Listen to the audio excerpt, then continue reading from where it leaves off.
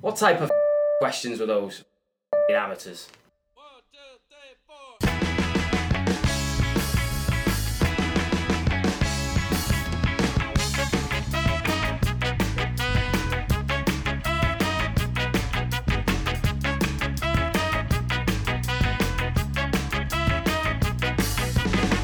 4. Welcome to Amateur Hour. My name is Chris Davis, and joining me is a guy who's definitely not driving right now. It's the soccer goose himself, Ben Gosshorn. How's it going, Ben? Good. Definitely not driving. Yeah. It would be silly to podcast and drive. Yeah, is it illegal to podcast while driving? I mean, I'm the one who's manning the laptop and the microphone. You're just looking straight ahead while chatting. Yeah, of course. I mean, I guess it's like it's a hands-free type of situation. Yeah. So. Well, it usually is for you anyway. Like, you don't really do a whole lot of the hands-on stuff. Yeah, but I'm not technically distracted. Yeah, I mean, hopefully Court of Law will feel the same way if we do get pulled over. But, I mean, I think we're fine. But we are podcasting on our way back from Greensboro because, Ben's lady friend's been out of town for, a week? Yeah. So he wants to see her as soon as he gets through the door. And we got a fun-filled day tomorrow. Well, yesterday when you listen to this, maybe I'll just go ahead and put it out tonight if I get time to edit it, with World Cup shenanigans and Charlotte Independence shenanigans. So we figured, hey, all the major games have already happened, so let's just talk about it now. But before we paint the playoff picture for you guys, which, spoiler alert, the South Atlantic is still crazy, even though we only got a week left. I thought it'd be simpler than this by now. First, we're going to tell you guys, we're going to show you guys some interviews from our trip to the NC Fusion U23s. It was a lot of fun. We had a blast, and we got 2 awesome interviews for you guys. Scott Zapko is the GM of the Fusions. Been with them for, I believe, 19 years. Not their whole existence, but most of it. Yeah. And then we talked with brand new coach Chris Williams. It's his first year with the team. Team's been doing really well.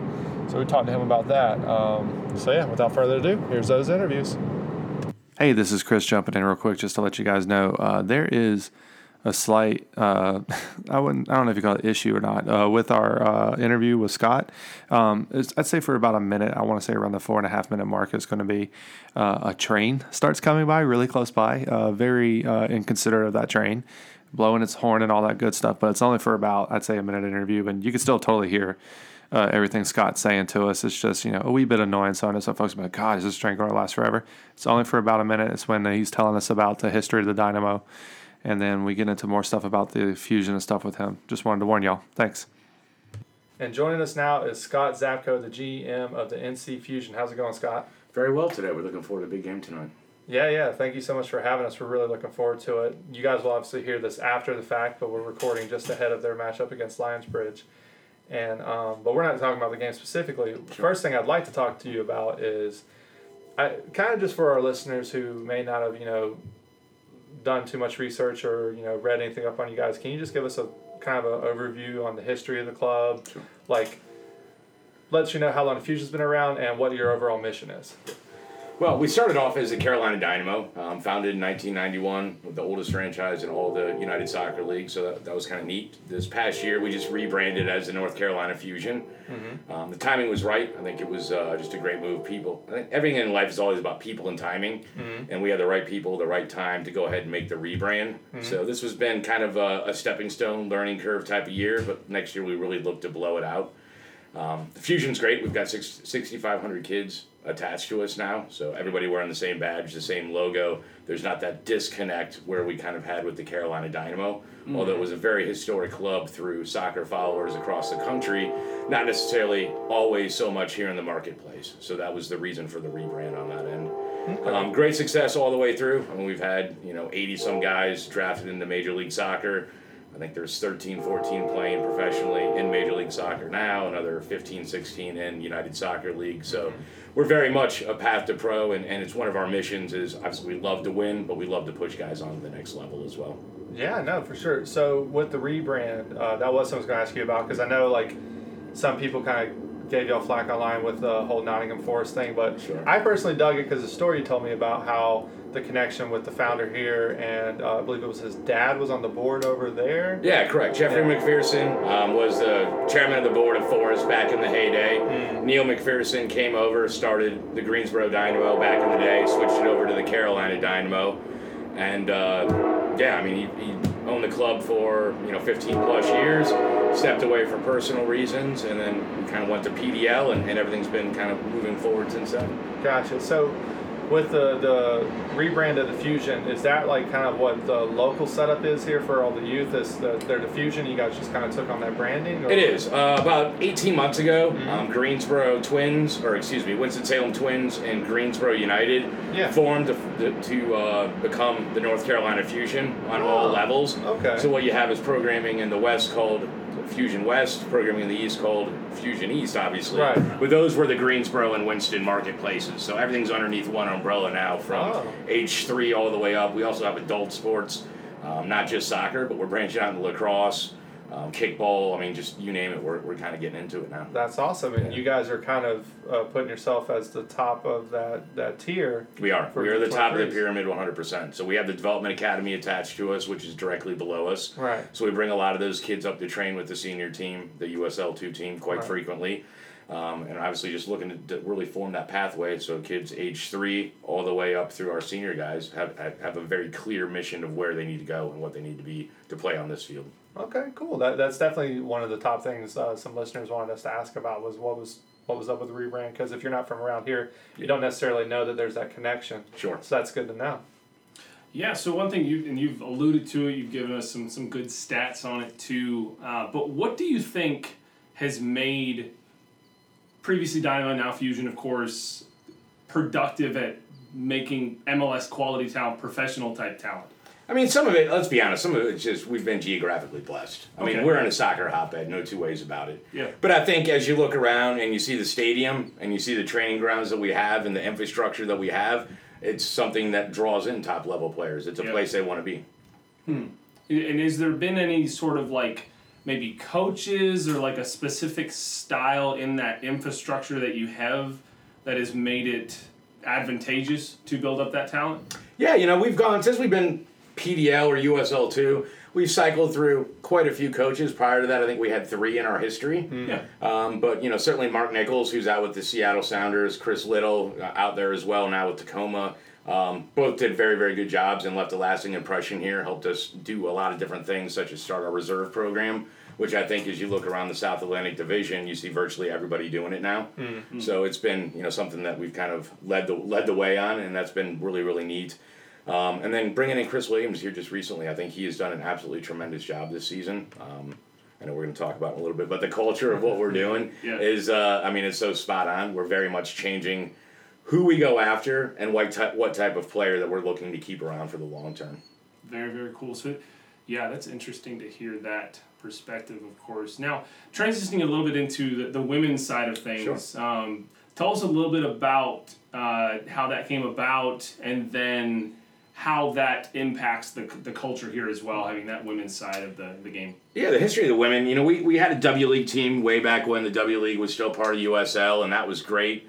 No Nonsense Pantyhose was a sponsor. It basically underwrote the cost of the entire program. Oh, yeah. They fell on harder times, had to pull out, so we dropped out of the W League. Travel was becoming unbearable, quite frankly. I mean, you were going down to Florida for a couple matches, and it just became very, very expensive. So about 6-7 years ago, looked to resurrect that program and really just started a comprehensive training program for the girls over the summer, whereas I went around and kind of set up friendlies for them.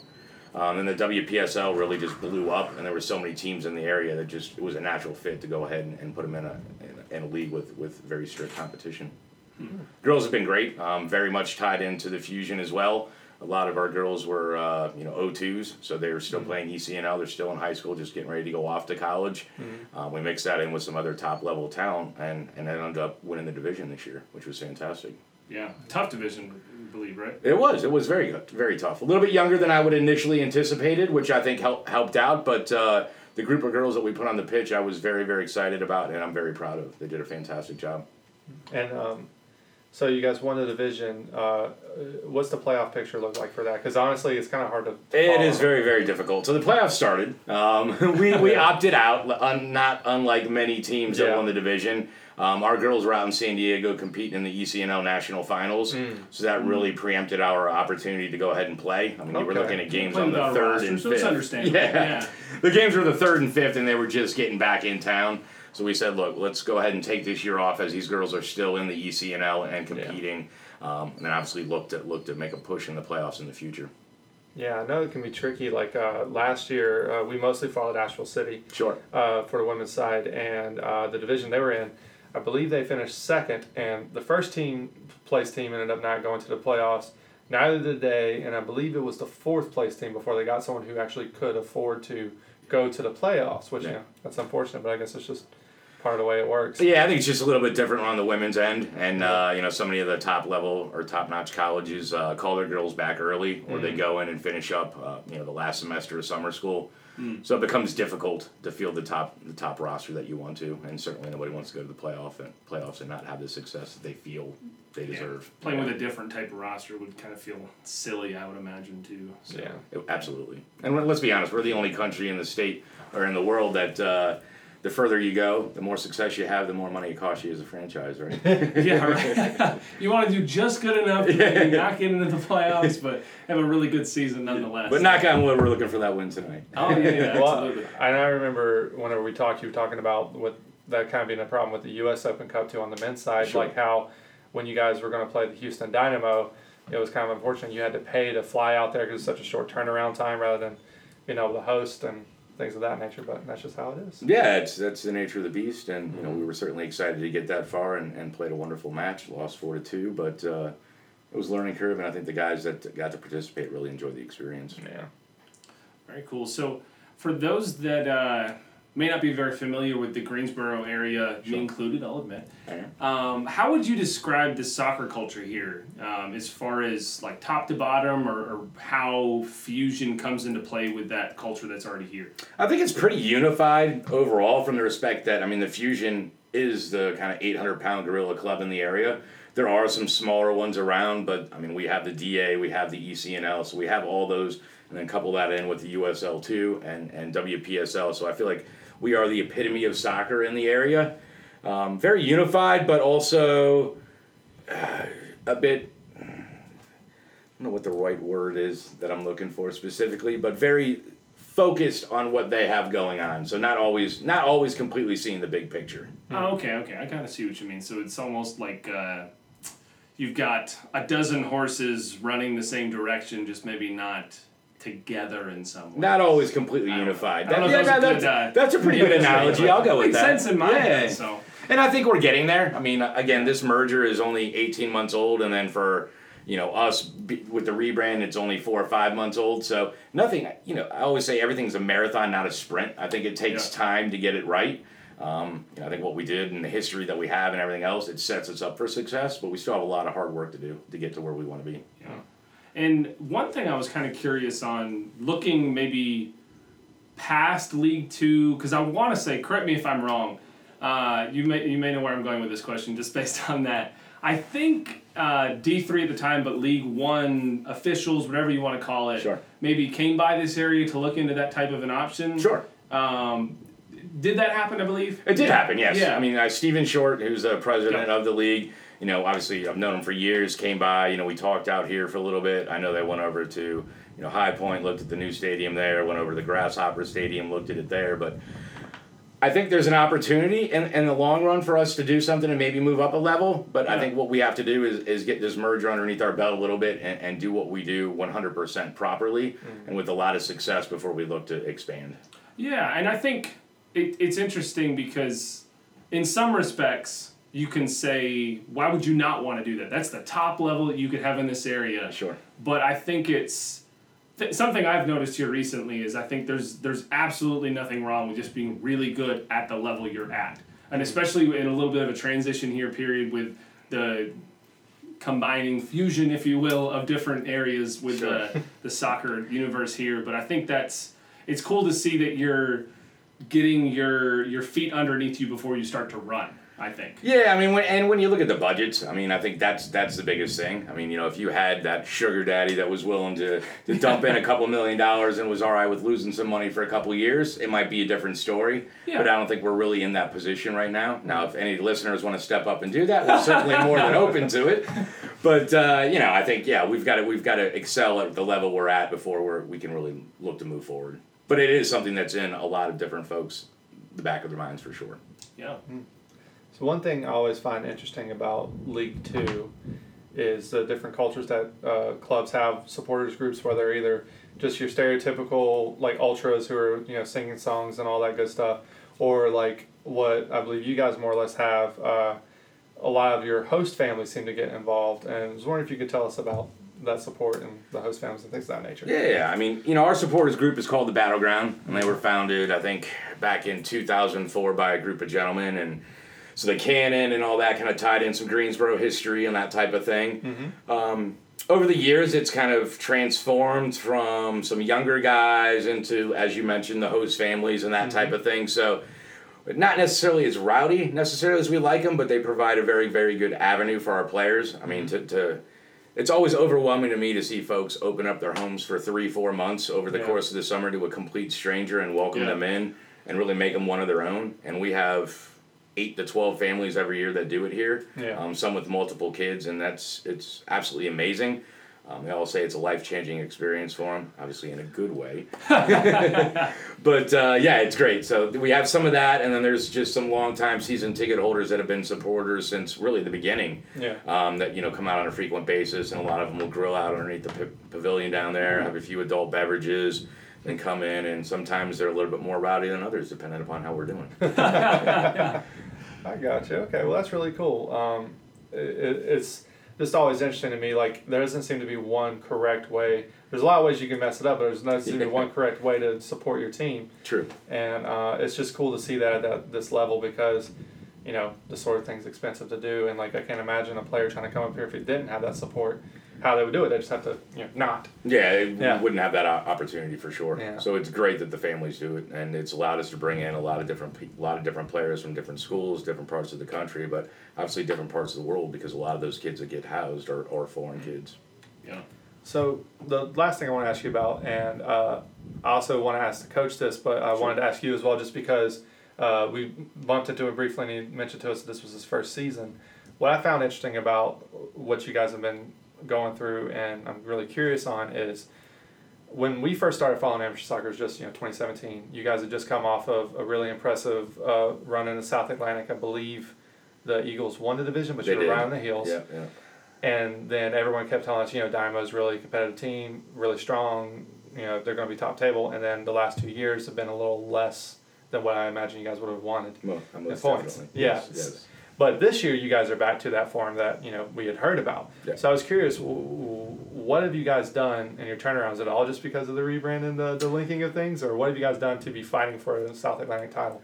I think it starts with preparation early in the year. Yeah. I mean, I think, in the past we've been a little bit lazy as it pertains to going and really looking and trying to recruit that top level player. And we got after it much earlier this year and also got outside of the box and didn't rely so much on local universities. We went out, if you look at our roster, it's very, very diverse. We have junior college guys, Division II guys, those types of things. So just kind of changed up the formula and really took a hard look at it during the off season and go, look, man, I can't lose 3 years in a row. This isn't going to work, I'm going to burn the stadium down. This is not fun, man. It's not cool. So, it started with a lot of hard work during the off season, and that's really where it was. Then we got Chris hired, brought him in. We saw eye to eye on virtually everything. I think philosophically, everything really, really aligned perfectly. We sit down and have an adult cocktail frequently after practice and talk. And so we're always on the same page. But I think what he's done is add another level of professionalism. So, he's got GPS. We've worked really, really hard on set pieces. Just, I think our overall preparation, this is no offense to any other coach that we have. Yeah. I just feel as though he stepped in really, really excited about taking on this role and really wanted to excel. And I think he's done a fantastic job. And again, changing the culture. I mean, in the past, we've had a lot of guys that are like, hey, I'm going to go on vacation for these 2 weeks or whatever. And what they figured out is their spot's going to be taken by somebody else when they come back. So now they're skipping that vacation, and we have a lot more cohesiveness not only in the locker room but on the field. So training sessions are a lot more competitive. And just I think those three things in itself made the biggest difference. Cool. That's good to know. That's something I definitely was interested to learn about, because you guys have something that a lot of other teams we follow don't have. You have lots of years of experience. You guys have went through so many ups and downs, so many different versions of the USL even. Sure. And I was just kind of surprised when I saw that dip, because everything I had heard about the club and just the way you guys have turned things around is really exciting to me. And it's interesting that you guys are still, you always are learning and working and changing up the way you do things. Yeah, until you're 100% right all the time and you're going 16-0 or 14-0 and winning the national championship without conceding goals, you got to take a hard look at yourself and go, what can we do better?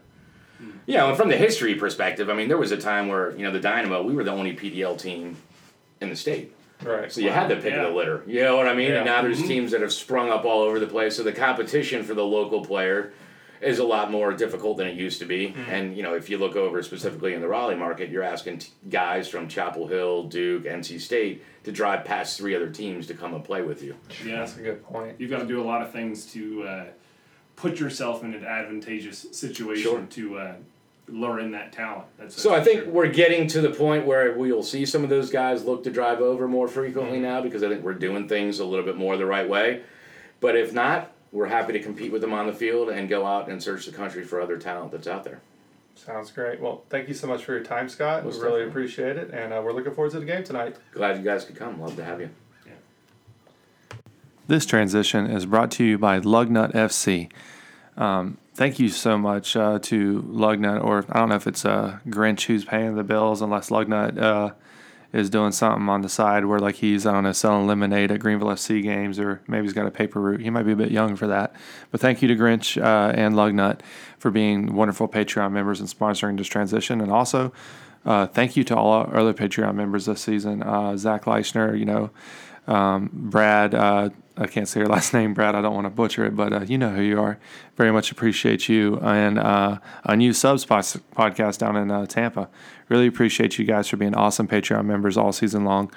And I would say you can join Patreon, guys, but we're actually going to close it down considering the amateur season's coming to a close here in the next couple of weeks. But thank you so much to all of you guys. And without further ado, here's that interview with Fusion coach Chris Williams. Alrighty, so we are welcomed here by head coach of NC Fusion U23's Chris Williams. Thanks for taking the time today. Thanks for having me. I appreciate it. Yeah, so talking a little bit before we were recording, you mentioned that you've got some history with Chris Wally, and you've been around the soccer universe for a long time. Yeah. So, and I believe you played as well. Is that correct? Yeah, I did. Yeah. So tell us a little bit about your professional career and how that led into a. So prior to coming to the States, I played in the Welsh Premier League for a team called Connah's Quay Nomads. So I was there for a long time. Probably made 150 appearances over a five year period, I'd say, prior to me coming to the States. And I was a little bit older when I came to the States. I was 22. I got a couple of bad injuries, and I decided that obviously I needed to gain better qualifications and better education.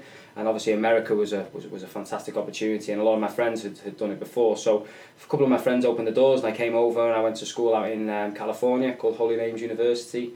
Left there as the soccer wasn't as competitive, and then I went to a school called Lindsey Wilson College, which was playing in the NAIA.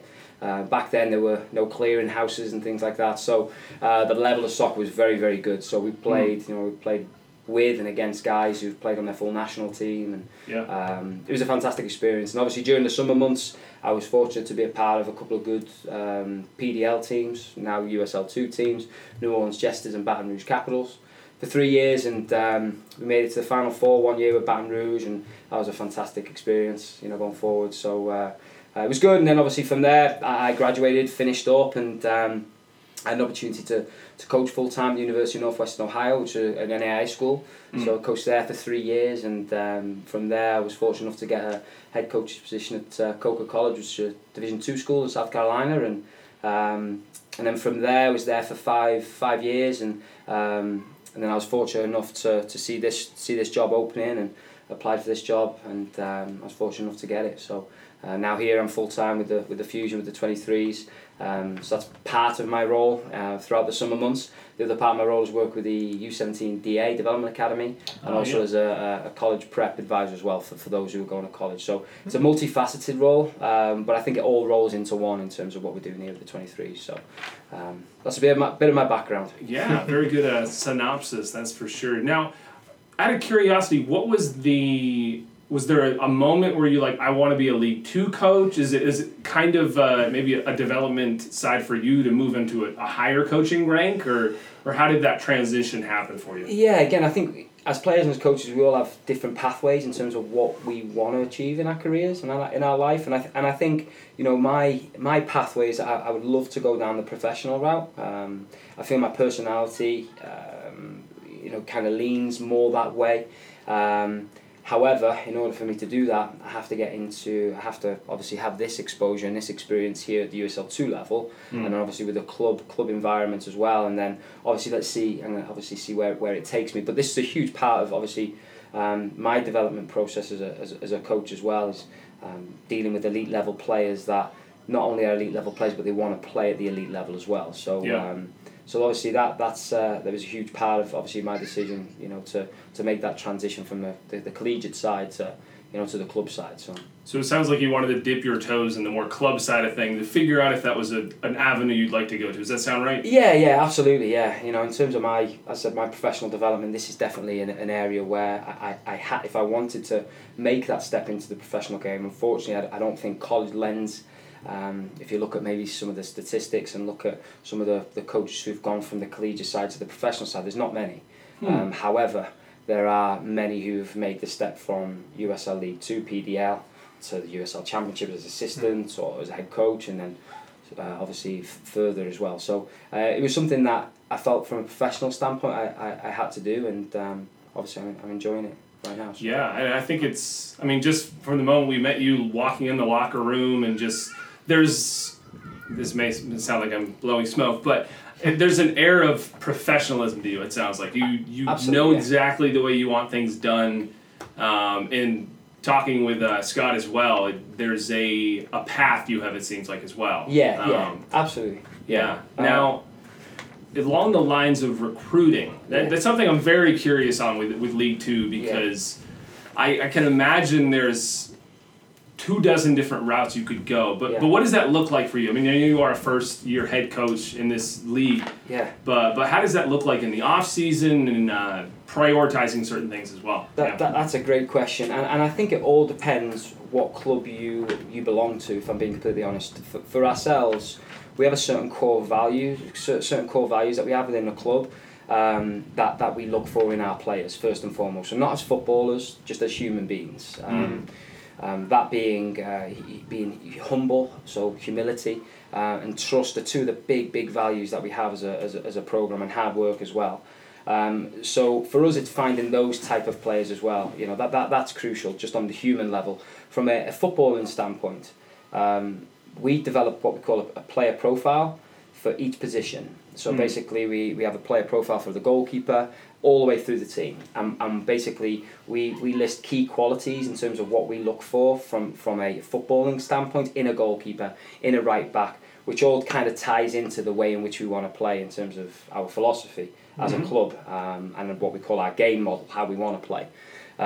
So what we do is we gather those player profiles together. We know exactly what we're looking for, and then we have a vast amount of contacts throughout the US and what's great about our team, I would say right now, is we have players from the junior college level, we have players from the NAI level, we have players from Division 2, and we have players from Division 1 as well.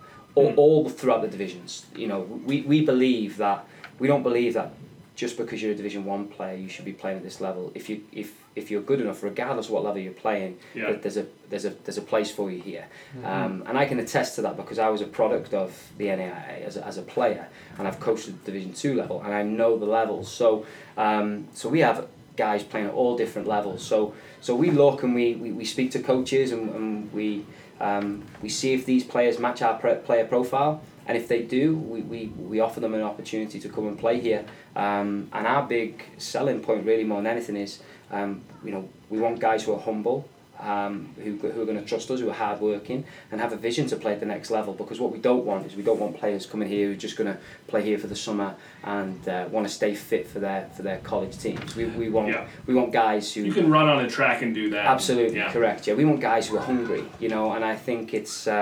We want to create an environment where there's players who are extremely hungry and they want to be exposed to the next level, because we feel that we can get the most out of those players, because it's like dangling a carrot for them. So everything that we say and everything that we do within the club, especially here with the 23s, it's about the next level. So when we reference something, it's never about here and now. It's about at the next level they do this. At the next level, so we're constantly trying to dangle that carrot for them to say there's something bigger and there's something more for you, and if you're hungry enough, go out and get it, So that's kind of the types of players that we look for in the recruitment side of things as well. So I hope that answers. No, it does. And, I mean, there's a lot. I had no idea, so that's a good explanation of things. And is there any type of film involved with that too, or is it kind of more word of mouth and that type of thing too? No, we will scour the nation, if you like. We're very fortunate because we're in a very good region for soccer. We have Wake Forest 40 minutes down the road, NC State, North Carolina, Chapel Hill, and then obviously you look at some of the Division 2 colleges. You look at Catawba College in Salisbury. You look at Queen's there in Charlotte. And then obviously we have a vast amount of contacts elsewhere, so it's easy for us to just go and watch a game and say, does he fit our player profile? Yes, okay, let's offer him. And one thing I will say is what we're trying to do next year, or next season should I say, so 2020, is identify these players very, very early, so we can kind of have our squad set by January. Oh wow! Or late. So that's our goal. Because what we can then do is we can then start to educate the players in terms of how we want to play and what our values of our club is, if you like, going forward, as opposed to getting a last minute, getting 10 players in April. Yeah. Because players are just looking, because we feel like if we want to be as competitive as we possibly can and expose these players to the best level they can possibly be exposed to, and the way in which we do that is by making sure that we get our squad early. So we can start to develop these players in terms of how we want to play, etc. going forward. So that's something that we're keen to do next year. So I'm sure there'll be a couple of late ones. I know there will be. Right. I know there will be, but we want the majority of our squad done by January, December time. Yeah. That's really interesting because when I just spoke with Scott, one of the things I asked about, and I wanted to ask you kind of a version of the question was, formerly Dynamo, the last couple of years kind of underperformed where their standard usually is at. Yeah. And I was really curious, what's been the big turnaround? I mean, obviously, new coach probably helps that a bit. But the number one thing Scott credited was the way you guys work together and your focus on not being, he said, lazy and getting players in, quicker. So I think that's interesting that you guys are already trying to plan for next year and get players in even quicker than you did this year, because clearly it's helped this year. But what I was really curious about, considering this is your first season, what were some of the key things that Scott or whoever else would have been involved with hiring you said to you about what they wanted and you as a coach to help bring this club back to where it should be? Yeah, and first and foremost, what I'll say is part of the turnaround is we've got a great staff. Yeah. Like my assistant Liam, who's going to be the assistant at Tiffin University, is unbelievable. He's been my right hand man for 4 years now. When we were both at Coca and obviously now here. So he knows how I work, I know how he works, we both work together. So in terms of the relationship we have there and the relationship we have with Scott, we're very tight, we're very close. So I think that first and foremost is massively important. What I would say is we've tried to we've tried to create a culture of care and excellence. That's the first thing that I wanted to do when I came in. So part of the interview process, one of the questions I believe was, how do you create a good program? If you like, I think it was in the USL2. You've been a part of the program, and for me, first and foremost, was you've got to create a culture of excellence and care, and you've got to provide them with a good experience. Those are the three key areas that we had to concentrate on when we brought the players in and day one, and that was something that we discussed with the players. So how we did that, or how we're doing that, is by one, building relationships with the players, not only on a not only on a footballing level but on a human level. You know, is taking an interest in them as people. You know, and what their aspirations are and what their dreams are. Do they want to play at the next level? And fortunate enough, we've got a group of players who want to. So then it's easier for me to then motivate them, and it's easy for Liam to motivate those players now because we know exactly what they want to do. Sense of togetherness was a huge part of it, and you know, you'll see us do little things today, like after training sessions or after games. You know, there's huddles. We tell players to shake each other's hands, look at each other as in the eye, and tell each other good job. You know, there's a closeness between staff and players, which is hugely important. And we're kind of all in this together, if I'm being completely honest. And the guys realise that we're in a very fortunate position. We have an unbelievable facility, first and foremost. We have great, you know, got access to everything that we can possibly need. And I think as well that Liam and I, if we were to describe our leadership style, it's very much lead by example, and it's very much a servant leadership. And what we mean by that is the guys will see us working our asses off. Am I allowed to say asses? That's Whatever you like. So, you know, the guys will see that in us in terms of the way in which we prepare, how the locker room looks, how the warm-up looks, when we do video analysis, when we travel on the road, when we eat on the road, where we eat, how we eat.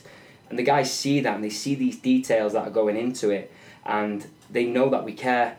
When we score, we celebrate as a group. You know, Liam and I celebrate, and the guys see that. When we're doing match analysis, the guys can see us celebrating on the side. They're laughing in the locker room, but we say to them, "That's how much we care, guys. Like, yes, we care about the winning, but we care about you guys too. We care about you. You know." So creating that culture of care and excellence was a huge part of why I think we're doing so well right now, and we've been very fortunate that's happened so quickly. Because sometimes it takes I've been in environments where it's taken a lot longer, and you've got to take people out, and you've got to put people in, and you've got to make sure that you've got the right people. And I think the famous All Blacks have a mantra, and they say no dickheads. And I know I can say that because of a podcast you told me just then. So that's one of their mantras, and I'll be completely honest, we don't have any. And I think that's huge for us. You know, we've got to bring in the right type of people, because the reality is if there are any of those, they quickly weed themselves out. We had 30 something guys at the start of the season. You know, right now we have 22 to 23. So 7 of those have weeded themselves out.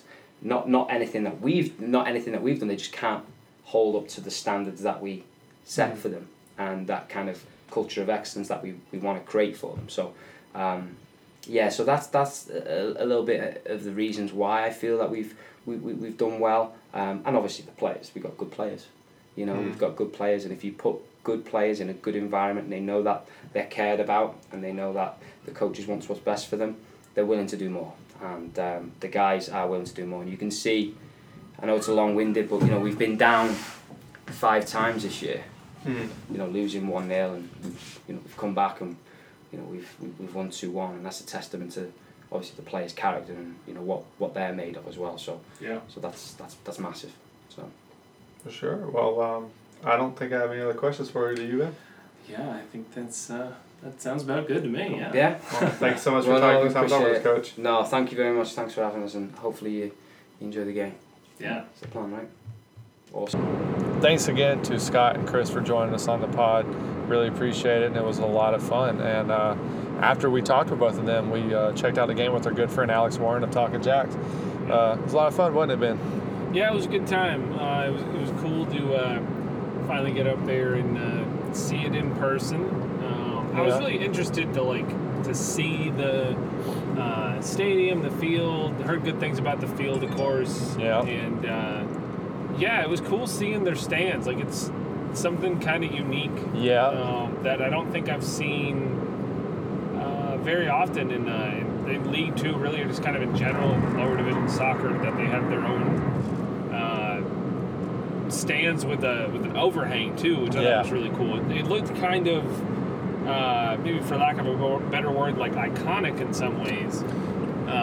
It just seems like it could be part of their identity, that stadium. Not that it's anything massive or, you know, totally different, but you see that. I can't remember another stadium in our area that has that little feature to it. So it was pretty nice. Yeah, it was cool. And it was nice being there in person to kind of witness it. It's definitely an older stadium. Yeah, Probably it looks older like than we are, I would probably say. it looks like, and I don't mean to be mean, but like it was nice about 20 years ago. Yeah. Like, not that it's not nice now, but like they could definitely do with some little bit of updates here and there with the PA system and the scoreboards. Yeah. Plus, they still got to switch over some of their stuff that says the Dynamo over to their new branding, the Fusion. Yeah. But I think it had a lot of charm, is what I really Oh, liked for about sure. it. Like it lived up to my expectations Mm-hmm. on what it did look like. And the pitch was in beautiful. person. Yeah, pitch was gorgeous. I mean, Yeah. they had the multiple fields, Yeah. I guess adjacent or in that general area, and every one of them were gorgeous. Yeah. So it was cool to see that complex in motion, and the game was really good too. Yeah, the Lions Bridge came to town, so of course we Yep. caught up with Mike and them as we do. And it was a lot of fun. Like Lions Bridge at that point didn't really have anything to play for. They've been eliminated from the playoffs already. So they rotated some guys. Ivan didn't even come into the 18 at all. They had a different goalkeeper in, which I can't believe they didn't start. I don't know if that goalkeeper just had his game of his life, but Yeah, he was good good. Lord, he looked like he should be Yeah. starting. Number 0 is maybe Yeah. should be number 1. I don't know. But He made, like, I'm thinking off the top of my head, 3 amazing saves to keep minimum Lions Bridge in the of game. 3, I would say, near surefire goal opportunities for Fusion, and it was it was a high-scoring game. I joked with Coach when we first met him when we got there. I'd love to see some goals tonight. And he's like, "Well, we'll try to score more goals than they do," and Yeah. that happened. There was a lot of them too. I mean, it was 3-2 Yeah. victory for the Fusion.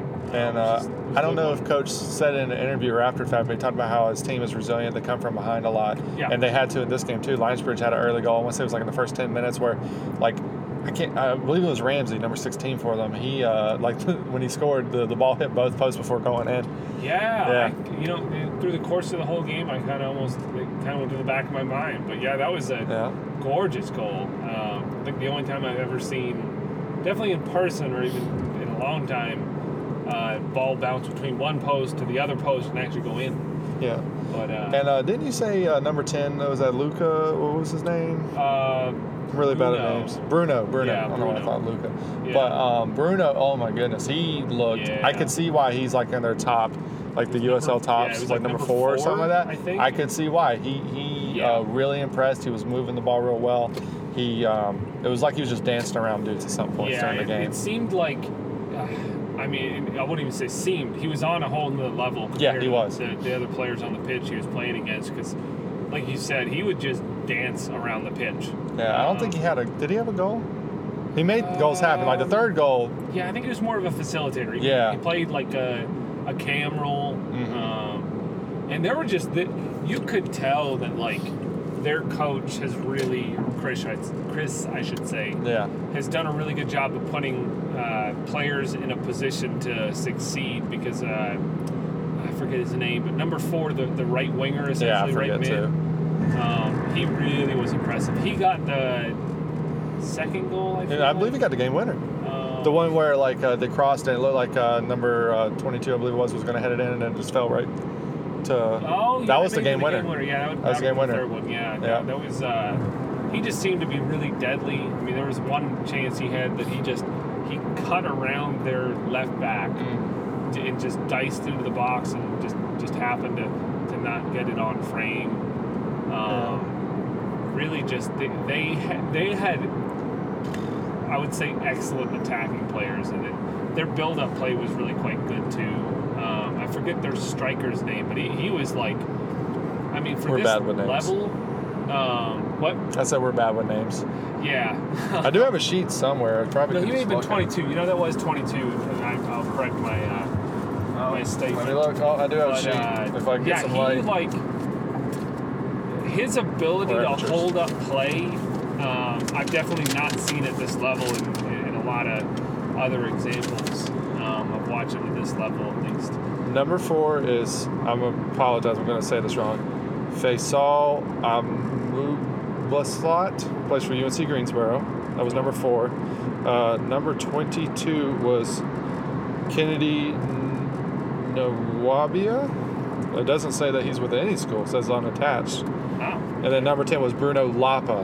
That might be why I thought There you the go. Luka Yeah, thing. that makes sense. But those guys in particular really impressed. It was just a joy to watch. It was a fun game. It wasn't like it was very back and forth. I can't remember if the Fusion, they went up 2-1, right? And then Lionsbridge tied it, and then Fusion took the win. Mm-hmm. I think that's how it went. And it was just a fun atmosphere. There was a decent amount of fans there, and it was just such a blast. And we really appreciate everybody helping us, come to the game. Oh, I even got my face painted, y'all.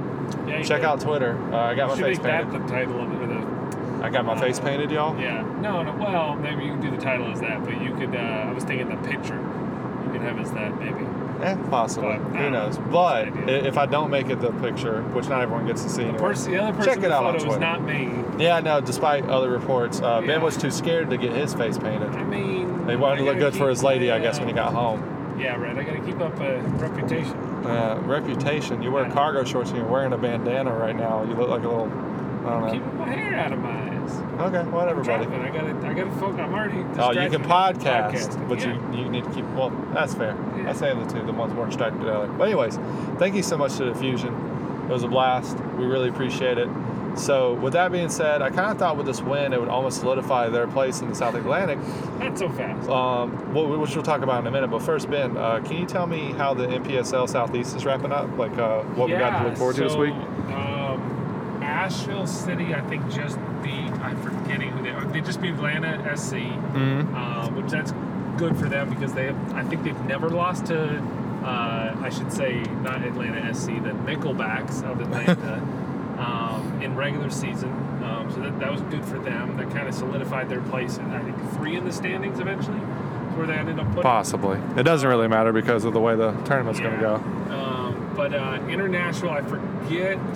I guess the result really didn't make a difference, quite frankly. But they're in 4th. So it was 4 international, 3 Asheville. Sorry. Disrespectful. Blues fans. That was about to get. They're going to be loud in Nashville again. Yeah, Tim's coming after you. Yeah, right. And then Greenville FC really. They just lost to Inter Nashville the week before, first loss of the season, and they came back from being a goal down to score 3 unanswered goals. Wow. At home against Chattanooga FC, who is going to be number 1 in the division. Will host the playoffs as well. So the way that'll shake up is Chattanooga will play Inter Nashville on Friday, if I'm not mistaken. And then that Saturday, no, I think it's the reverse actually. Saturday is when they're playing. No. Friday, then Saturday, yeah? Yeah, you're right. Yeah, Friday and Saturday. Both games are being played on Friday, but one of them's earlier. I don't know what It's like 4:30. Oh, the earlier one's Asheville versus Greenville one because, they want their game to be last. There you go. That makes So sense. it's like 4:30 their time, which I think is 5:30 our time, like Eastern. So, I don't know. Well, we'll get a Carolina Classical Part 3 this season, which I could be wrong, but I feel pretty confident whoever wins this game wins the officially the stump or the. I thought the log. stump already was handed over to Greenville or Asheville. I feel like playoffs shouldn't count. But it's a matchup. It should, and it's. But it's an extra ultimately- matchup. Like what happens if Greenville had won one, Asheville had won one, and then this game wouldn't end in a draw. But like, what if there was a win, draw, loss for each side? That'd be more complicated. I don't think it should count. I think it should Because it's not even played in Carolinas. If nothing else, technically speaking, You wouldn't be saying this if you were an Asheville fan. Well, of course not. You're only saying this because you're a Greenville fan. No, Like, but no, we of still course- have a chance. technically speaking, Can't get a the only reason covenant. why Asheville got the trophy is because of away goals. Like that's just. Legit, yeah. It's harder to score away goals, buddy. Yeah, but the second matchup was a draw. Like I would. So get was the it- first matchup. I would get it if Y'all should see his face right now. He's just like Yeah. so upset about. it's good because it's in the video podcast. Yeah, he's like, man. I'm just He's got like saying, he's kind of looking up. Like, if we beat Asheville, we should leave Chattanooga with the covenant. well, why don't you focus on trying to leave Chattanooga with the Southeast title rather than a stump? I mean, both of those things. Why can't they both be together? You're Why not greedy, both? sir. You're damn right, I'm greedy. Greedy. We We got a chance to take the Carolina All right. Classic. People don't need to hear your homerism. Yeah, this is We got a lot more to talk opinion. about. Unbiased. I'm not even wearing green today, so That's true. You're not. yeah. Yeah, there's other playoff scenarios. There are. Yeah, let me talk about that right quick. Well, the Deep South, as we've said before on this podcast, much simpler than the South Atlantic when it comes to League Two. Deep South, the Tumenta lead the Bantams by 1 point. They Tumenta play Dalton Red Wolves on Tuesday.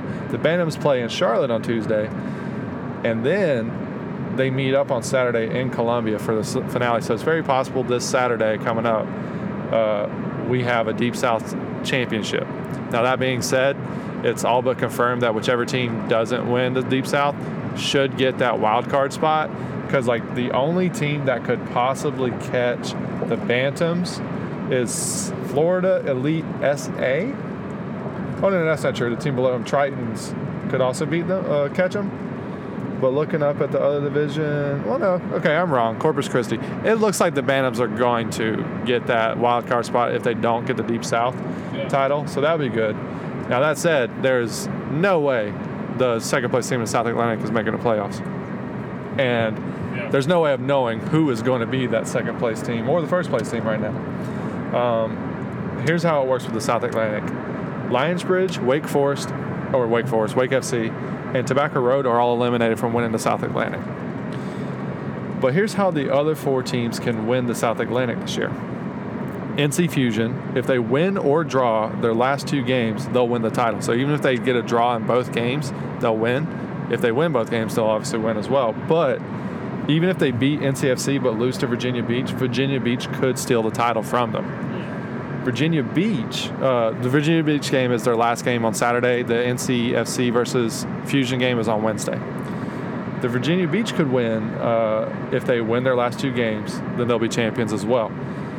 They could be tied with the Fusion if they do that, but like on points. But they'd have the head-to-head tiebreaker, which I think, I think it's a head-to-head tiebreaker. The wording in the USL website is throwing me off. It says head-to-head record based on total points in league games. I think that means head-to-head in league play. Yeah. So the other 2 teams who still technically could win are NCFC and Tri-Cities, but it is much more complicated, so I'm going to try to explain this without rambling too much. NCFC have to defeat the Fusion on Wednesday. If they don't, they're done. They can't even draw against them. It's in Greensboro, too. In Greensboro, yes. If Virginia Beach gets the win the day before when they play Wake FC, who they just beat like 4-1 tonight, when I'm recording this, then NCFC needs the Fusion and Virginia Beach to draw their match on Saturday. If that happens, there will be a 3-way tie for 24 points. And the tiebreakers are a little confusing when it's 3 or more teams involved. So they got to hope that whatever tiebreakers work out are in their favor. If Virginia Beach do lose that game on Tuesday, then Virginia Beach drawing or beating the Fusion on Saturday would see NCFC through with the first tiebreaker with Virginia Beach or the Fusion. They have tiebreakers over both of them, the head-to-head stuff. Now, that's only if the Otters do not also win out, because if the Otters win out, which is their last 2 games against Tobacco Road, they also would have 24 points. So there is this crazy scenario where there could be 4 teams with 24 points at the end of the season, in which case I have no idea how to figure out who would win the division. I think they flip a 4-sided coin. It might eventually get to that. I think it's more of a dice, really, but whatever. But the only way the Otters can possibly qualify is if they get those 24 points. No one else gets more than 24 points, but they actually need 2 other teams to get 24 points because they don't have tiebreakers with anybody for that head-to-head, so they have to hope that one of the latter tiebreakers would see them through. I hope that made sense. Come Tuesday or Wednesday, it'll be a lot clearer. So definitely the match. Maybe it won't. Who knows? I mean, well, that's a good point. If things go the way I said, then they won't. Fun times. But so that's pretty much the playoff picture. I'd say games to watch. Obviously, the NPSL playoffs on Friday and Saturday will be interesting. It's a really brutal turnaround time for that. Yeah, but crazy. That's just how it goes sometimes. If you can go to Greensboro to watch the Fusion play NCFC, that's definitely a matchup. As well as NCF or the Fusion hosting Virginia Beach, but neither one of those games are streamed, unfortunately. Other than that, the main matches to keep your eye on, obviously the Bantams versus Tumenta at the end of the season. That's most likely going to be a Deep South Championship fight. And I'm trying to think of anything else. I mean, Virginia Beach, that game against Wake should be interesting. But, yeah. I don't know if there's anything else we need to talk about. I'm afraid to ask you about your BGM podcast of the week because you usually look through your phone and you're driving. So, Yeah, I won't do that this time. so no BGM podcast of the week this week. Listen to all of them. Yeah, listen to every single one of them. Go to bgn.fm and pick one. Just pick one. Yeah, just subscribe. You can delete it. Give us those sweet downloads. I hope this audio isn't terrible. My mic, my audio indicator on my thing is not looking great. So if this has been awful, I apologize. But also, this is the only time I could do it. So, yay. Anyways, we'll be back next week. We're planning on going down to Discoveries to watch their final game of the season and talk to them about, you know, what it's been like their first year in the League Two, how things are going to work with them merging, you know, with the other teams and, you know, possibly having a Independence U23s next year. We don't really know. But I have to get a hold of somebody. That's been a little tricky. So if any of y'all know Discoveries people, reach out to me. Yep. But until then, I've been Chris. That's been Ben. And we'll talk to you next week.